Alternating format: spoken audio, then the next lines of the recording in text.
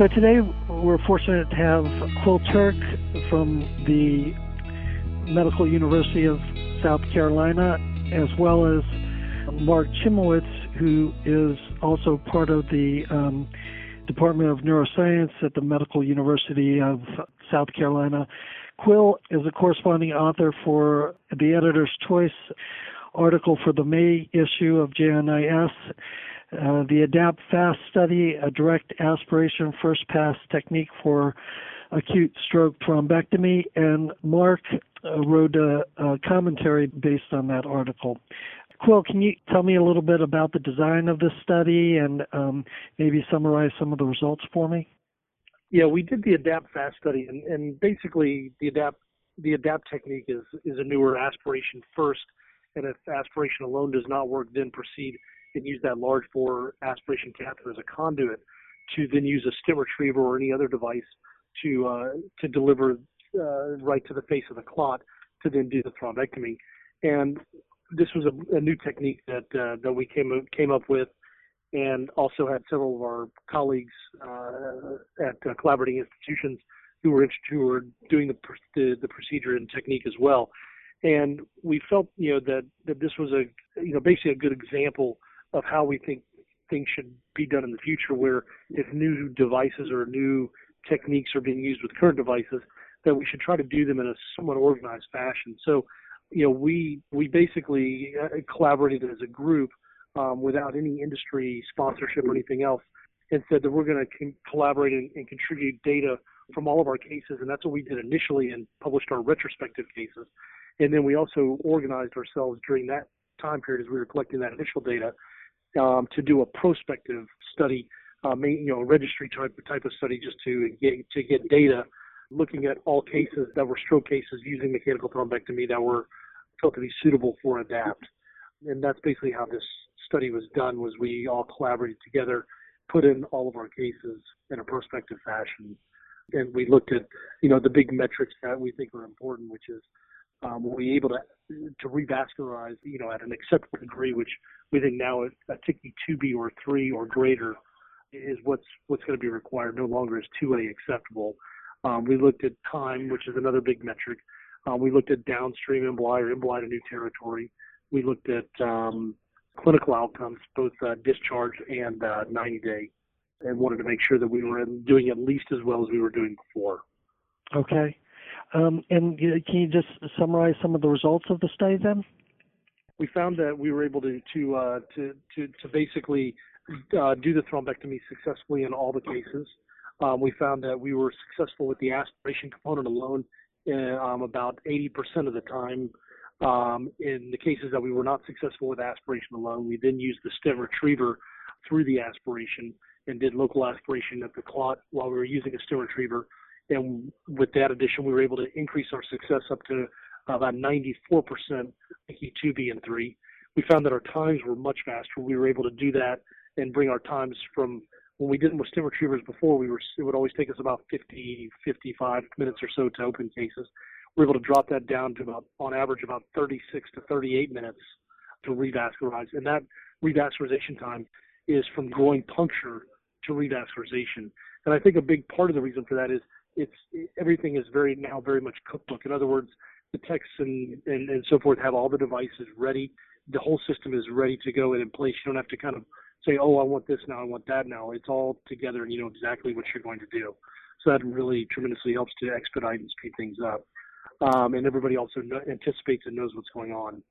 Yeah, it seems that that's a huge advantage of the technique, is that you have, a standard set of equipment, but through that equipment you can sort of do sort of a multi-modality approach to thrombectomy. Have you found any disadvantages or any problems with the technique? It really hits for us on all the big things in that, it's something that's very fast. It's something that's very easy. The easiest thing we do is put a catheter up to the clot. It's when you start messing with all the devices that things can change. We found that it's also very economical. In other words, paying for just a catheter rather than having to add on additional devices really helps to drive our cost down.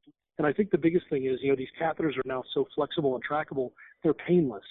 So that allows us to do these patients awake now. We're no longer stimulating them as we're pulling these devices through the carotid siphon and so forth. So we're able to do these patients under conscious sedation and still be able to do it very quickly and safely. Great. Mark, thanks for agreeing to be on the call as well. It was interesting to me. I mean, certainly, as Quill said, the technique really seems to be an improvement on revascularization rates and also time to revascularization. But yet, when the 90-day outcomes were tracked, they're still around the 40 percentile mark. Do you have any insight into that, or what you think may be the barriers to really improving, 90-day outcome to greater percentages? So I'm not, that disappointed with that number at 90 days of 40%, in large part because these patients were treated pretty late in the duration of ischemia and also had substantial deficits. So it's actually not a bad outcome. Now, you might ask, well, if this was based on the number of imaging, which we typically do here, why isn't it better if we're only doing it in people who had viable tissue? Well, I think the reality is that perfusion imaging still lacks specificity as a marker of durable tissue viability. I think it's a little scientifically naive for us to think that it's just about blood flow. Stroke pathophysiology is complex. It involves cellular, molecular, metabolic, electrophysiological, blood-brain barrier issues that our current imaging doesn't identify. And so I really think we need better biomarkers and imaging markers of tissue viability to really know which patients truly have reversible tissue damage. That makes sense. So, Mark, my impression is part of the improved long-term outcomes may come from the post-procedural management, sort of subacutely in the NSU. Or are there any, sort of new advances on the horizon that you know of with respect to that? Issues of good blood pressure control, decreasing reperfusion, hemorrhage risk, all of those things are important. I think prior to the procedure, there's been some interest in the cardiac and the vascular world in using ischemic preconditioning just prior to the procedure, where you blow up a blood pressure cuff in the arm and do it unilaterally. Some folks have done it bilaterally, and the remote effects of limb ischemia may have protective effects on distal organs such as the brain. So there have been some randomized trials in endovascular disease for coronary disease that suggest that may be protective. They aren't all positive, these studies, but I do think that that's worth studying further in endovascular disease for stroke. I actually know of some endovascular docs who are just doing this empirically now, but what we really need are obviously good randomized studies to see whether ischemic preconditioning just prior to the procedure might improve outcomes too. I don't think that neuroprotection therapies have really not panned out. Cooling is an option, but it's logistically complicated in the acute stroke setting. So I think ischemic preconditioning might be is at this point one of the most promising options to consider. Well, that makes sense. Quill, I have to applaud you for the speed or really decreasing the time to revascularization. Just in your own shop, are there other ways that you can, maximize the or minimize the time from onset to recanalization? For example, do you foresee maybe in the future with cone beam techniques being able to, get perfusion data on the angio table and maybe decreasing the extra CT step? The transition from, the patient outcomes, which we just talked about, to this, I think, is kind of where all that comes down to patient selection. I think we clearly have matured the procedures enough to where we're now very reliably getting things open at a very high degree, and also I think at a very high quality. So I think we've clearly matured the technical side, but I think really the outcomes are going to lie in understanding the patient selection, and I think that's where we need to really identify how do we choose these correct patients. I'm personally a big believer in CT technology and using advanced imaging for, not only the CTA, but also the perfusion imaging, in large part because it's something that's widely available in all hospitals. And it's something that we do all the time. And for me personally, I have a lot of experience with it, since my training through my career. And I think, we've certainly done some initial research with Siemens on the flat panel perfusion imaging. It's a very powerful tool, and I think one that will become viable, I think, in the near future. But there still is certainly work to be done. I mean, in Stuttgart, I believe, have done a lot of the initial perfusion work. Dr. Struther in Wisconsin has done a lot of the early animal validation of that as well, and shown that, with the newer, faster speeds that they can do with the flat panel C-arms, they can obtain not only blood volume maps, but they can also obtain blood flow and transit time maps as well. From that perfusion data, you can then extract the CTA angiographic data to understand what vessels are occluded, and also they can do that with the temporal resolution, so what the flow is. In other words, where the occlusion is, and potentially what collaterals are present. So I think there is a lot of work being done on the non-invasive imaging side that can further help speed things up, and maybe even potentially one day go, just bypass the ER direct all the way. In patients that have a large stroke scale, seem to have a high suspicion for large vessel occlusion, they can come straight to the angio suite and get these scans done right there on the table. And then if they're a candidate for this procedure, then they can get operated on immediately without the time delays of having a radiologist interpret it, get back to somebody. Patient gets transported from the ER up to the angio suite, and all these other steps that all build time in. Yeah. I mean, I think there's certainly, ways that we can improve the system efficiency, and some of the ways that you alluded to. I know that the definition or the metric definition for successful recanalization, we've sort of as a field gone to the standard of TICI 3 or TICI 2B. Do you think that we should stay with that, or I guess my question is there enough variability in the individual patient response to 2B recanalization? What's your feeling? Should that remain as a metric for successful recanalization, or should we really just rely on TICI 3 to be, the definition of successful recanalization? Historically, all the trials, even up until this past year, TICI 2A has been considered a success, and I think that is completely inappropriate. I think TICI 2B at a minimum should be a success, and there certainly are, some people have even proposed doing a TICI 2C, where a TICI 2B being greater than 50% of the territory is revascularized. A TICI 2C is greater than 90% of the territory is revascularized, and obviously TICI 3 is everything is revascularized. I think it's hard to call something a failure when you've gotten everything open except for 2 or 3 very small, M5, M6, very distal small branches open.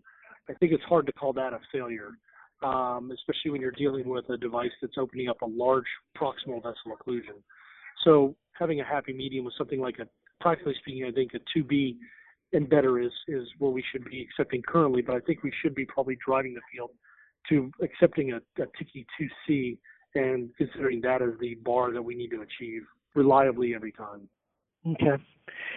Mark, you have a large experience with trial design. What elements of a stroke trial would you like to see in the future? Well, I think as Quinn and I both kind of discussed earlier, I think the key to success in showing endovascular treatment works is going to be patient selection. And we discussed, I think the penumbral imaging is a kind of a good first step, potentially, although there's a lot of debate now about whether we could just use some plain CT and get people up there fast without doing imaging. So I think that issue needs to be resolved. If we end up using more sophisticated imaging, obviously new biomarkers and imaging that can be done quickly to identify, cellular and molecular evidence of viability, I think is going to be important. So those are all areas for future research.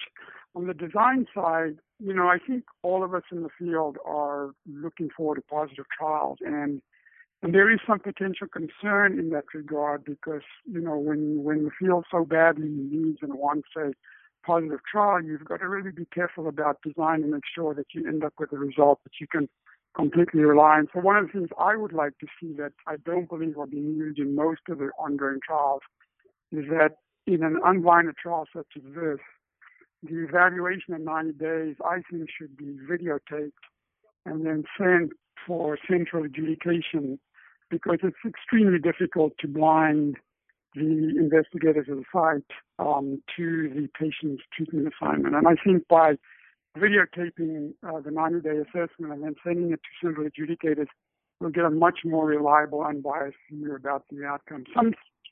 Some studies have done this already, but I would like to see it kind of uniformly applied to all trials, because we certainly want to get a result that we can completely trust and rely on. I'm not saying that we may not see that, but you do want to design trials that you feel very confidently in. You did everything you can possible to remove any conscious or even subconscious bias. Mm-hmm.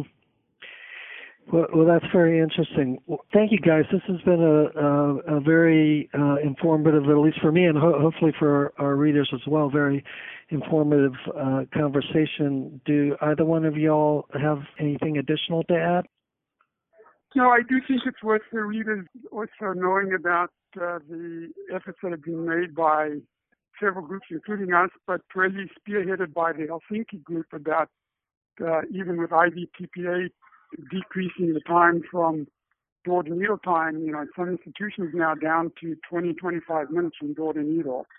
And obviously that by doing that, you're also going to improve the door to revascularization within the vascular treatment. So the systems really need to be put in place at each institution to really decrease the time to revascularization, because that's still going to be the key issue. I mean, Quill and his group have done an amazing job by improving revascularization and speeding it up, but you still got to get the patient from symptom onset up to the angiogram suite in a short time. So that's going to require a lot of systems work by the different hospitals. Well, thanks to both Mark and Quill for spending time to talk with me today, and I hope, again, the readership gets a chance to hear this and become informed by some of the answers that I got. Thanks again, guys. Okay, thank you. Thanks, Rob.